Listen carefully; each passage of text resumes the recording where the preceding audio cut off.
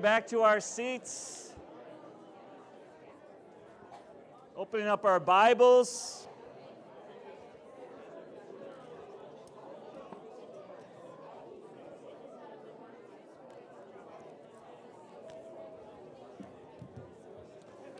All right, guys. Let's go ahead and be opening up to Genesis chapter 37.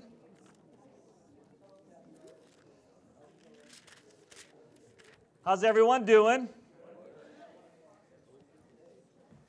Everyone dry? Water in our basements has faded away, or at least frozen for a little while. But and it's not snowing today yet.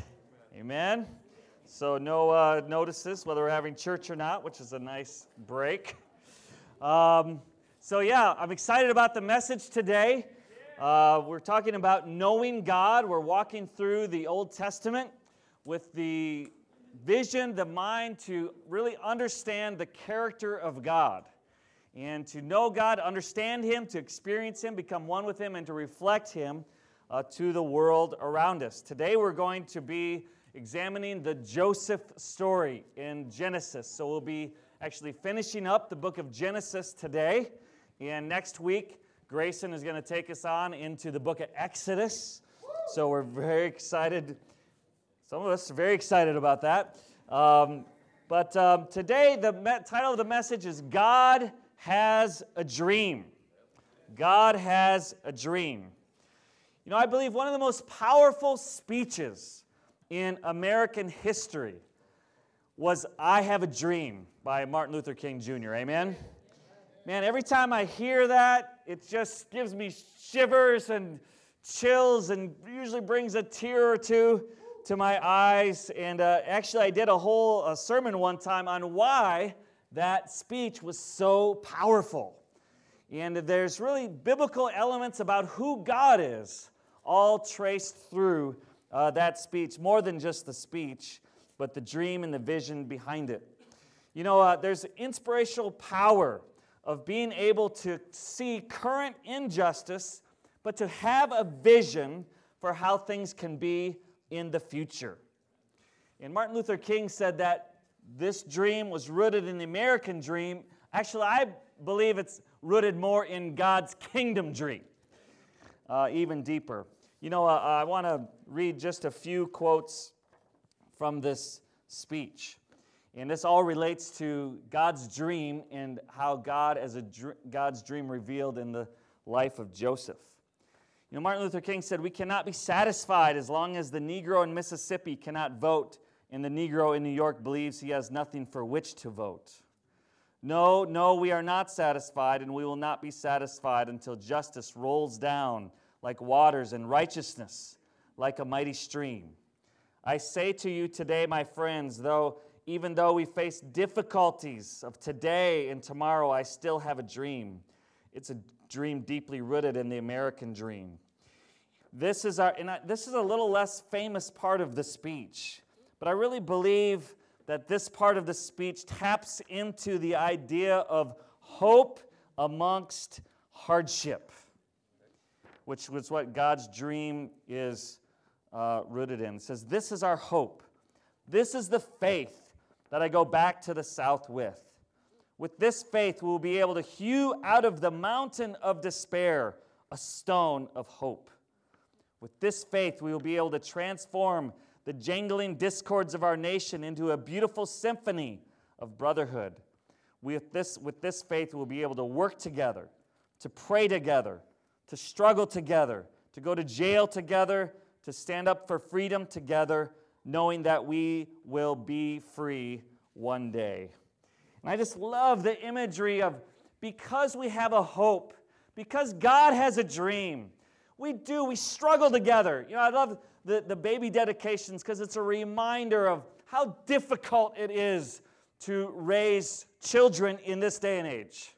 Can I get a witness from the congregation? And how that calling to train and instruct our children in the Lord is such a high calling. I can't do it on my own. I need the help of God. I need the help of God's family. I need to believe in something greater than myself.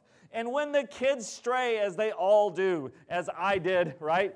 To believe that challenge is not the end, but God has a dream through that. Amen? And that's the way, that's what we do as a church. We struggle together. We pray together. We fight together. We become one in Christ together. Not because togetherness is the goal, but together we can see the blessings of God flow through us out to a world in desperate need of hope. Desperate need of hope. Are you with me there? Amen. And man, you just can't stop. Just got to get preaching once I hear MLK, right? He's just, whoa, just an amazing American hero. Anyways, okay. Joseph. Let's go to Joseph. Joseph is often famous for his dream. But what I want us to learn today is this isn't about Joseph's dream. This is about knowing God, that this is God's dream. God is a dreamer. He has a vision of good. And He works His good dream even through suffering and evil. My prayer today is as we examine the story of Joseph, we will know God as a dreamer, and we will all be called to be dreamers as well. Amen? Okay, so Joseph is the 11th son.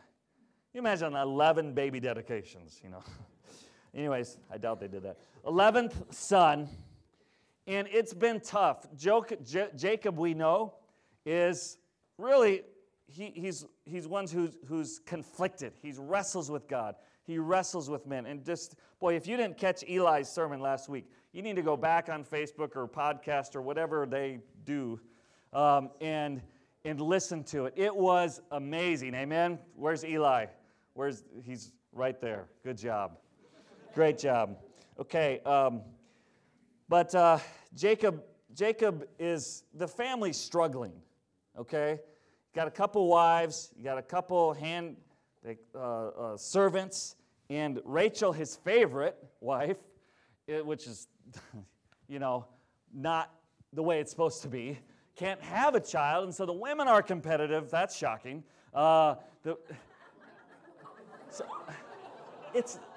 The men are competitive too. We'll find that out later. I'm sorry. Okay, forgive me. All right, we're all struggling. Let's struggle together. Okay, so the women are competitive, and the men are competitive, the sons are competitive, Jacob's competitive. It is a divided mess. Okay? And Rachel's unable to have children, and there's all kinds of issues and problems. There's marriage issues between Rachel and Jacob. But finally, Rachel has Joseph, and later Benjamin. And of course, Jacob has Joseph as his favorite. Okay? And that usually doesn't go well. Favoritism like that. And so here we have, see, when I get in trouble when I say things like this, let's just read the scripture. Okay? Let's get to reading. Okay, so let's read Genesis 37. We're going to read 1 through 11, and then we're going to skip a little bit later to the story of Joseph. But read this on your own. Genesis 37 through 50 is just an amazing story of God's dream. So Genesis 37, now Jacob lived in the land where his father had sojourned, in the land of Canaan. These are the records of the generations of Jacob. Joseph, when 17 years of age, was pasturing the flock with his brothers while he was still a youth, along with the sons of Bilhah and the sons of Zilpah, his father's wives. And Joseph brought back a bad report about them to their father. Now Israel loved Joseph more than all his sons, because he was the son of his old age, and he made him a varicolored tunic. His brothers saw that their father loved him more than all his brothers, and so they hated him and could not speak to him on friendly terms. Then Joseph had a dream. And when he told it to his brothers, they hated him even more. He said to them, "Please listen to this dream which I have had. For behold, we were binding sheaves in the field, and lo, my sheaf rose up and also stood erect. And behold, your sheaves gathered around and bowed down to my sheaf." Okay, now, We don't exactly know, honestly, how Joseph's doing, how he's processing this, but it doesn't sound good. Because you've got could you imagine being the youngest of 11, picked on, hated, all this kind of stuff? And then he has this dream basically about how he's going to be the boss of everyone else. Now, I was the youngest of 4. If I had a dream about how I was going to be the boss of my siblings, I would be very eager to share that. And it probably wouldn't be like, I don't know, just had a dream. We'd be like, listen to what I had, boys, right? I mean, we don't know, but it's not going well. Okay, verse 9. Now he still had another dream and related it to his brothers. At some point, Joseph may just want to keep these things to himself. Anyway, and said, Lo, I don't know if he actually said lo, but it's an interesting version. Lo, I have had still another dream. And behold, the sun and the moon and 11 stars were bowing down to me. He related it to his father and his brothers. And his father rebuked him and said to him, What is this dream that you have had? Shall I and your mother and your brothers actually come to bow ourselves down before you to the ground? His brothers were jealous of him, but his father kept the saying in mind. The father kept this in mind. Does that remind you of any time else the Bible says that one of the parents kept this in mind? That's right, Mary, about Jesus, says she kept the prophecy in mind. And I think this Joseph absolutely points to Jesus, yet the Old Testament writers didn't even know. Isn't that cool? Points to that this is the Word of God. Okay, so anyways, Joseph has these dreams. Everyone's bowing down to him. His brothers are hating on him. And so trying to kind of walk through this story. The brothers get the idea to kill him, and they're like, no, let's not kill him. Let's just sell him as a slave to,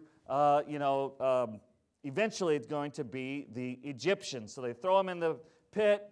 Reuben's like, I'm going to save him. They sell him before Reuben comes back. Oh, no, he's gone.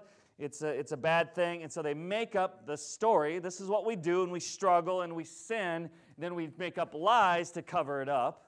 Okay, we're just like them. Okay, they'll go back to Jacob. I don't know, here's the coat. It's got blood on it. Jacob is heartbroken, horrible grief. And so Joseph gets sold in slavery down into Egypt, and he, though, keeps his righteousness. He works hard, and he works his way to be the right-hand person of Potiphar, and Potiphar trusts him with everything. So we see a lot about the character of Joseph. We see he's reliable, we see integrity, we see hard work, all these types of things in his character. But he's falsely accused by Potiphar's wife. So he's handsome, he's young, he's got power, and so Potiphar's wife basically comes onto him, wants to sleep with him. If you think the Bible's boring, you haven't read it very much, because there is all kinds of, daytime television has nothing compared to what's going on in the Scripture, okay? And so anyway, she's like seducing him, and he's like, no, I'm not going to give over to this.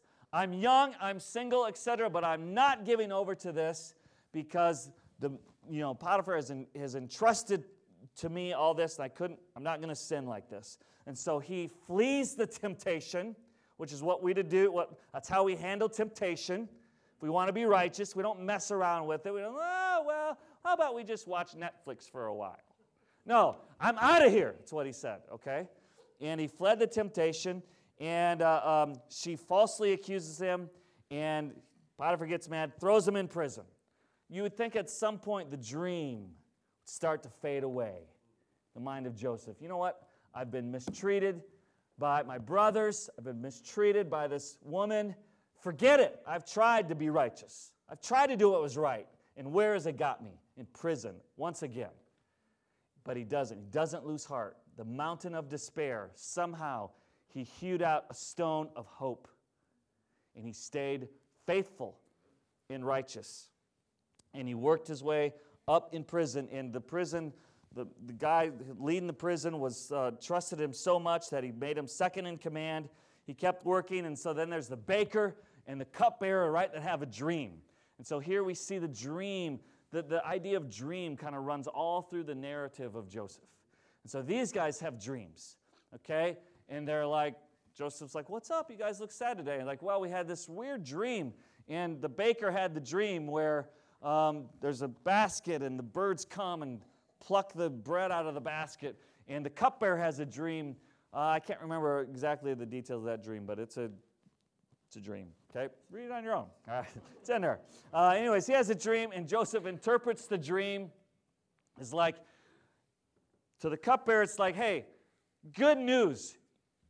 You're going to get restored back to your position in 3 days. And so the baker's like, hey, that was a good message. You got a good message for me? And he's like, okay, here's the interpretation. You're going to die in 3 days. Sorry. Right? Joseph had to be honest. Okay? A messenger of God has to be honest whether the people are going to like it or not. Amen? Amen? We have a responsibility as a people to share the truth of God's word. Sometimes it's a good message and sometimes it's a challenging one. Okay? So, anyways, his interpretation exactly comes true. And Joseph's like, oh, by the way, just don't forget me here in prison. Cupbearer is restored to his position, forgotten. So Joseph has been betrayed by his brothers, sold into slavery, betrayed by his boss's wife, forgotten in prison. The guy never gets a break, right? Do we sometimes feel that way? Can something go well at some point around here, right? But he didn't lose hope. He kept his faith. Okay, let's turn over to Genesis 45 now. Pharaoh has a dream, and no one can interpret the dream. And then the cupbearer is like, oh, that's right, Joseph in prison, okay? And calls Joseph in. It's like, I know a guy who can interpret dreams. Okay, so the Pharaoh has the dream, and Joseph's like, this is what it's going to mean. 7 years of abundance, and then 7 years of famine. And he's like, I'm not trying to tell you how to do your job, Pharaoh, but listen, you better get someone in charge of collecting a lot of grain during the abundant years, because there's not going to be anything during the years of famine. You got to have someone who's this, and this. And Pharaoh's like, I got just the guy. You're the man, all right? And so it's just like, okay. And becomes second in command of all of Egypt, okay? And so the famine starts to happen, or the abundant years happen, and then the famine starts to happen just as God revealed to Joseph, because it's not Joseph's dream. Remember, it's God's dream, and God's working out his dream even through all kinds of means that Joseph's not aware of. And so now we have the brothers hungry coming down to Egypt to get grain, and Joseph sees them. And you have the incredible reunion of the brothers. Let's read here in Genesis 45. We're going to read verses 1 through 15. Then Joseph could not control himself before all those who stood by him, and he cried. This is where he's dealing with the fact that he's re-entering back into this relationship with his brothers. He cried, have everyone go out from me. So there was no man with him when Joseph made himself known to his brothers. He wept so loudly that the Egyptians heard it, and the household of Pharaoh heard it. Then Joseph said to his brothers, I am Joseph. Is my father still alive? But his brothers could not answer him, for they were dismayed at his presence. Then Joseph said to his brothers, please come closer to me. And they came closer. And he said, I am your brother Joseph, whom you sold into Egypt. Now do not be grieved or angry with yourselves because you sold me here. For God sent me before you to preserve life. For the famine has been in the land these 2 years, and there are still 5 years in which there will be neither plowing nor harvesting. God sent me before you to preserve for you a remnant in the earth, and to keep you alive by a great deliverance. Now therefore, it was not you who sent me here, but God. And he has made me a father to Pharaoh, and lord of all his household, and ruler over all the land of Egypt. Hurry and go up to my father and say to him, thus says your son Joseph, God has made me Lord of all Egypt. Come down to me, do not delay. You shall live in the land of Goshen, and you shall be near me, you and your children and your children's children, and your flocks and your herds and all that you have. There I will also provide for you, for there are still 5 years of famine to come. You and your household and all that you have will be, and all that you have would be impoverished. Behold, your eyes see, and the eyes of my brother Benjamin see, that it is my mouth which is speaking to you. Now you must tell my father of all my splendor in Egypt, and all that you have seen, and must hurry and bring my father down here. Then he fell on his brother Benjamin's neck and wept, and Benjamin wept on his neck. He kissed all his brothers and wept on them. And afterwards his brothers talked with him. Can you imagine? Can you imagine the temptation in Joseph for bitterness and anger and holding it against them? But he knew that there was something greater than himself going on here. There was some dream happening that was greater than himself, greater than his brothers and their sins against him. The betrayal, the hardship, the being forgotten in prison, etc. Something greater is going on. There's a dream of God happening. And I love this. The Bible is so funny. It says, and by the way, he's just weeping and he's crying and you guys think I cry a lot. Joseph, he's sensitive, right? So we see his sensitivity. We know that sometimes sensitive people can get even more discouraged, can feel things even deeper, right? And yet Joseph did not give up on God's dream all along. And then there's a little humor. I love in verse 24. So he sent his brothers on the way, and as they departed, he said to them, don't quarrel on the journey. I love it, right? Hey, don't fight too much, guys. Sense of humor there. I like it. Anyways. Okay, let's read chapter 46. Listen as Jacob finds out. So Israel, verse 1, set out with all that he had and came to Beersheba and offered sacrifices to the God of his father Isaac. God spoke to Israel, remember that's the new name for Jacob, in visions of the night and said, Jacob, Jacob. And he said, here I am. He said, I am God, the God of your father. Do not be afraid to go down to Egypt, for I will make you a great nation there. I will go down with you to Egypt, and I will also surely bring you up again, and Joseph will close your eyes. Foreshadowing to the whole book and story of the Exodus. This is beyond Jacob. This is beyond Joseph. This is beyond the family. This is about the people of God and beyond them even. Let's skip over to chapter 50. So Jacob goes down. They reunite. It's an amazing reunion. Jacob blesses Pharaoh, which that doesn't happen. No one blesses the king of Egypt. He just blesses one. But Jacob comes and bless you, Pharaoh, okay? It's amazing, okay? And then chapter 50, Jacob dies. And then the sons are worried, right? Because maybe Joseph was just nice to them because Jacob was around. But now Jacob's gone. And Joseph can do whatever he wants, right? So they're worried. They're still guilty about what happened. In chapter 50, verse 15 says, when Joseph's brothers saw that their father was dead, they said, what if Joseph bears a grudge against us and pays us back in full for all the wrong which we did to him? So they sent a message to Joseph saying, your father charged before he died, saying, thus you shall say to Joseph, please forgive, I beg you, the transgression of your brothers and their sin, for they did you wrong. And now please forgive the transgression of the servants of the God of your father. And Joseph wept when they spoke to him. Then his brothers also came and fell down before him and said, behold, we are your servants. Here's the dream actually happening. But Joseph said to them, do not be afraid, for am I in God's place? As for you, you meant evil against me. He's honest with the reality that you meant evil, but God meant it for good in order to bring about this present result, to preserve many people alive. So therefore, do not be afraid. I will provide for you and your little ones. So he comforted them and spoke kindly to them. Are you kidding me? We get like cut off on the highway and we're like, right? Are you? And Joseph gets betrayed. They were going to murder him, right?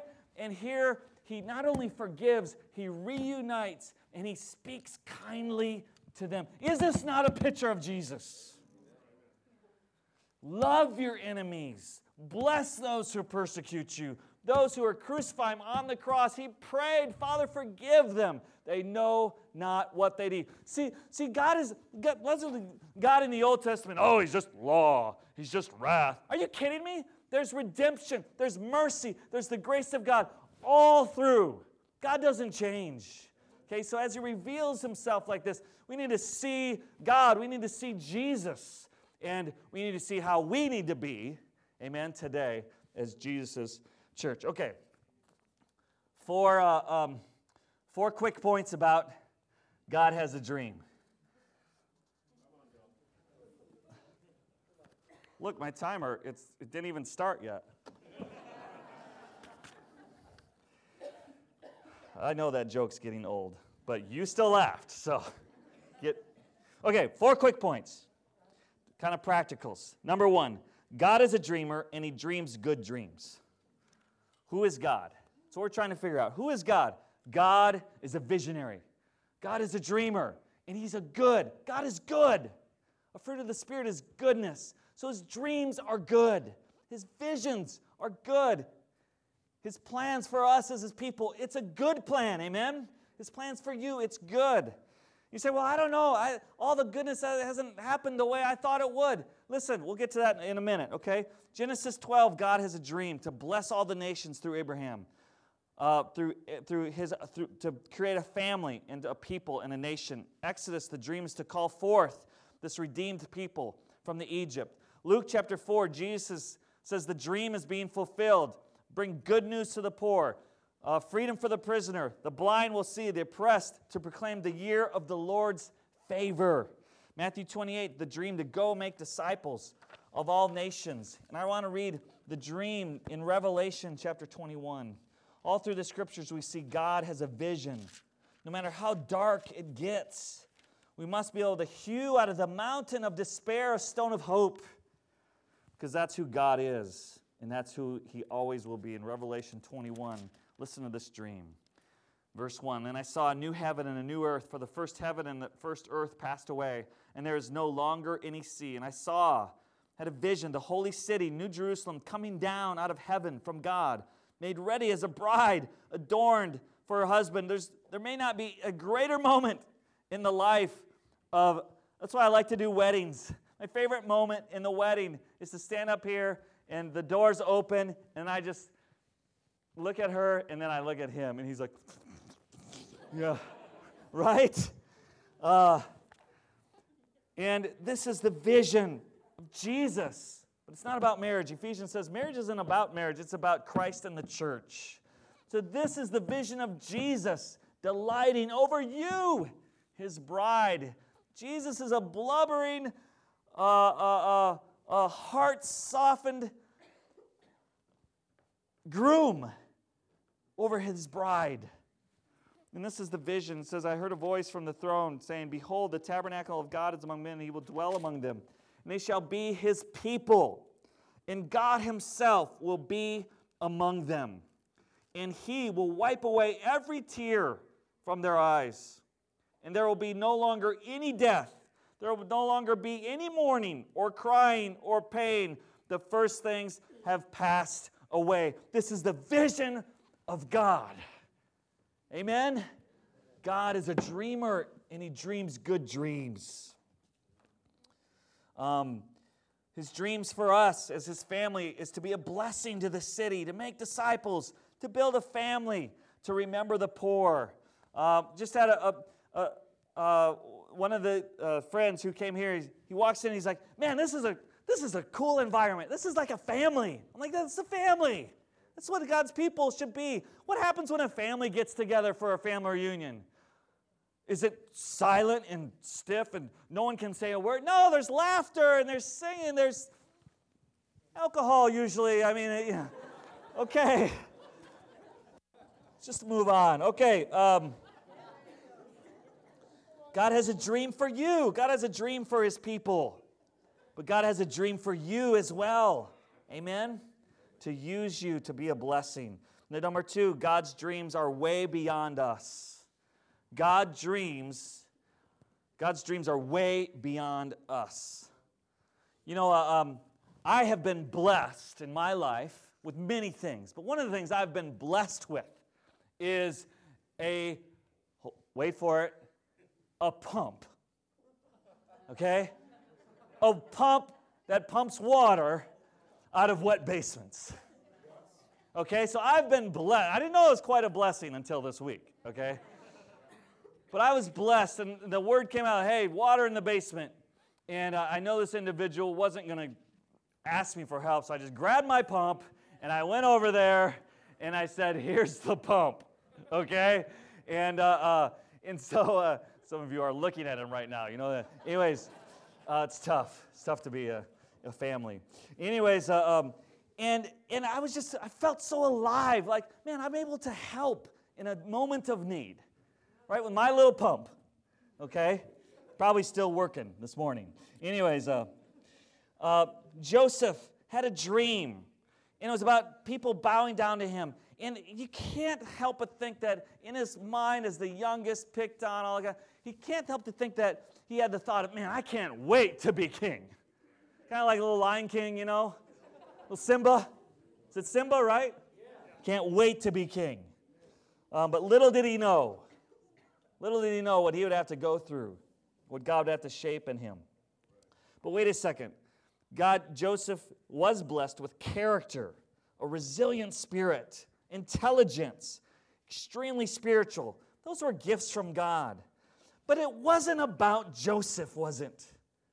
It wasn't about that Joseph was this awesome young guy, and so the dream would come true. That's not what it was about. It was about God's dream. It was about providing for the family. But it wasn't just about the family. It was about building a nation that God would draw forth and redeem in the book of Exodus. But it wasn't about just the physical nation of Israel. God's dream was that someday there would be a true Israel, a spiritual nation drawn forth from all the nations that would come to Christ and be united in Christ through faith. But it wasn't about just that nation being blessed, that this spiritual nation then would be a blessing to all nations, right? And we would see that, and then someday Jesus would bring his kingdom, and there would be the vision of Revelation 21. Did Joseph know all this? No way. No way. The Old Testament writers didn't even know about it. Sometimes we make the dream all about us, but it's not about us. Purpose-driven life, the first line, I would recommend reading by Rick Warren. The first line is, it's not about you. At some point, we've all made our lives about us. That's where sin comes from. We make it about us. We get messed up, and we mess it up, and we miss the blessing. But when we make it about God, and we make it about others, God works through messed up us and blesses our neighbors and blesses the nations. Amen? It's not about us. Number 3, God works the dream even, and I may even say especially through suffering and evil. God works the dream. We know that. John 5:17 says God is always at work. What is he at work doing? Shoveling the driveway in heaven? No, he's at work fulfilling his dream, right? But especially through suffering and evil we see here in Joseph. You may think, that's great. God's got a dream. But I'm too sinful. I'm too weak. My family's sinful. I'm messed up. They're messed up. My marriage is struggling. My kids are struggling. Listen, if God could only work through perfect people and perfect circumstances, we'd all be without hope. But because God works even through suffering, which we're to consider pure joy, James chapter 1, even through suffering, even through sin, even through evil, God brings about his dream. How does he do that? That's a complicated question. I don't always have to know the hows or the whys. I just got to know that it's true. And I'm going to believe it. Amen? But God works through the evil of those brothers. It was evil. God worked through the evil of that lustful woman. It was evil. God worked through all kinds of evil to bring about his dream. Does that mean, oh, sin, no matter, God will still work through it? Of course not, Romans 6, right? If you think that, you're messed up, okay?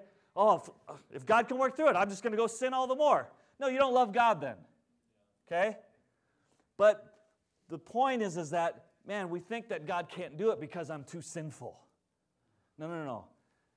Your sin is not bigger than God. Your deceitful, struggling heart is not greater than the power of God to work his dream through us. That's what we see in Joseph. That yes, you meant it for evil, but God meant it for good. Amen and amen?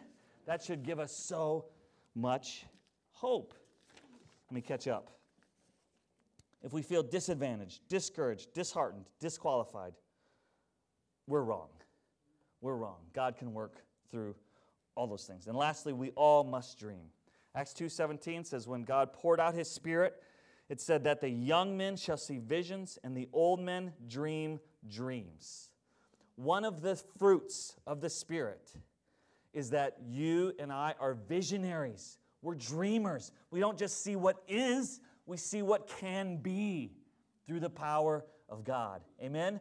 Are you a visionary? Do you have a vision? Or are you just complaining, sitting around complaining about the way it is? Listen, anyone can complain. Oh, those snowplow drivers. Man, they should get here more.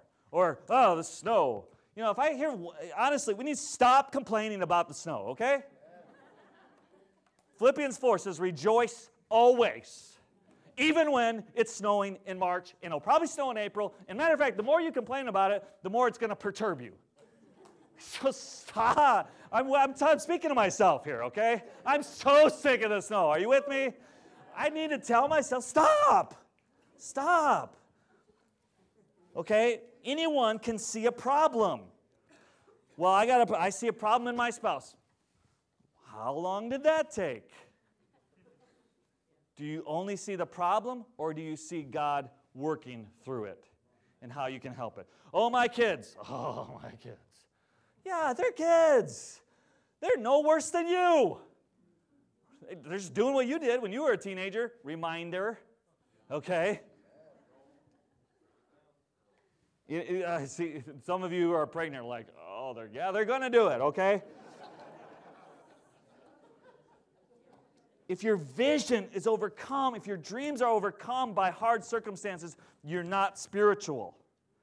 Because the Holy Spirit gives you dreams beyond human limitations and human resources and human abilities. Amen? Isn't that encouraging? So we can dream as a church, not based on where we're at and our resources, but based on who God is and his resources. You can dream as a family. You can dream as an individual. Be a dreamer, not just a complainer or a critic. The Spirit's presence means the presence of dreams and visions. 2 challenges for us. Let the spiritual dream overpower the worldly dream. Oh, I got a lot of dreams. It's richness, it's yachts, it's I'm going to pay off USC to get my child in there or whatever. That's my dream. Listen, that's a worldly dream. That's a dumb dream, okay? Dream for something that's eternal. Kingdom dreams don't die when you die. They multiply, and there's treasures in heaven. Amen? So let the spiritual dream overcome the worldly dream. And secondly, dream not to be blessed, dream to be a blessing. Dream not to be blessed. I want more. I want this. I want that. Me, self. Boy, what can I do to be a blessing? What have you been blessed with? What have you been gifted with? I just need to stop talking. Okay, I just wanted to share a story. I went to the dentist this week. Are there any dentists in here? I mean, Heather's so apologies, Heather. Okay? But I do not like going to the dentist. It smells weird. My teeth hurt when they work on it. I get lectured. I feel guilty. Why don't you floss more? I avoid going. Kind of sounds like church, right? Hopefully that's not your church experience. Anyways, I went to the dentist, and there's this dental hygienist named Ann Dome. Some of you may know her. Now, there's a picture. Did you show the picture of? Yeah. So she's like, what do you do? I'm like, oh, I'm a minister. And so it's interesting when you tell someone you're a minister, it's just very interesting to watch. Like, a lot of times, okay, I'm sorry I said that earlier. I'm like, it's awkward. Okay. But anyway, she's like, oh, okay, well, I'll tell you this. And everyone who comes and sits in her chair, she prays for. And she prays to be a blessing to. And I was just like, wow, this is like your ministry. She's like, yeah, I pray for it. And I just listen for needs. And I turn around and I write down needs and I pray for them. And she's like, yeah, the other day, this guy came in and he just kind of threw out in passing that he got put on the kidney donor list. She's like, oh, I'm gonna pray for him. And she's like, oh, by the way, what's your blood type? And he said, oh, I can't remember, A positive or something like that. She's like, that's my blood type, And long story short, dental hygienist gives one of her kidneys to a guy she doesn't know because she wanted to be a blessing instead of just get a blessing. I was like, are you kidding me? And then she was like, yeah, that's great. I got two. He needed one. I got two. There you go. Like my pump, It's like, wow. But then she's like, yeah, one of my kids is serving in Africa, and she's working on my teeth. So I was like, I want to say, I'm going to go to Africa, but I had to wait like 10 minutes, There's a lot of plaque in there. So anyways, and finally I'm like, well, we're going to Africa. She's like, you're going to Africa? She turns around right down. She's like, you need toothbrushes? I'm like, yeah. She's like, I'll get you toothbrushes. I'm just like, I walked in so convicted. Wow, what a woman, right? A dream to be a blessing, to bring a blessing, and God works powerfully. Have you been wounded? Is there deep suffering in your life? Sometimes this is where our greatest passions, our greatest dreams come from. Look for God. Others may have intended evil, but God may be working. God is working, I believe, for the good. Amen? And the whole giving the kidney story reminds me of Jesus. And we'll think about Jesus as we prepare for communion. Jesus didn't give a kidney, all right? He didn't give toothbrushes. He gave what we most needed. He offered himself as the sacrificial Lamb of God. Only he could be exactly what we needed. And he gave himself, he gave his blood, he gave his life. But God didn't abandon him, just like God didn't abandon Joseph in prison. God did not abandon Jesus in the grave, but raised him from the dead. And he lives today, and that's what we remember. That from the mountain of despair, there was a stone of hope that came from that. And that hope lives today. Amen? So let's remember Jesus, and let's be inspired to be dreamers. Father, thank you for this time of communion. Thanks, it's just a time to remember. It's just a time to think, to ponder, to meditate on who you are, who Jesus is, who the Spirit, the power of the Holy Spirit raising Jesus from the dead, and that he's alive today. We remember him, not just the sacrifice, but the why, the reason behind the sacrifice, but also that he's alive, and that through taking communion and participating in this, we proclaim his name, his power, his hope for the age to come until he comes and we receive hope. God, help us to not just be discouraged today, but to be inspired by the dentist, to be inspired by Martin Luther King Jr., mostly to be inspired by Joseph and ultimately Jesus, that out of the mountain of despair, there can be hewn stones of hope. God, we love you. Be with us during this time, and we pray in Jesus' name. Amen.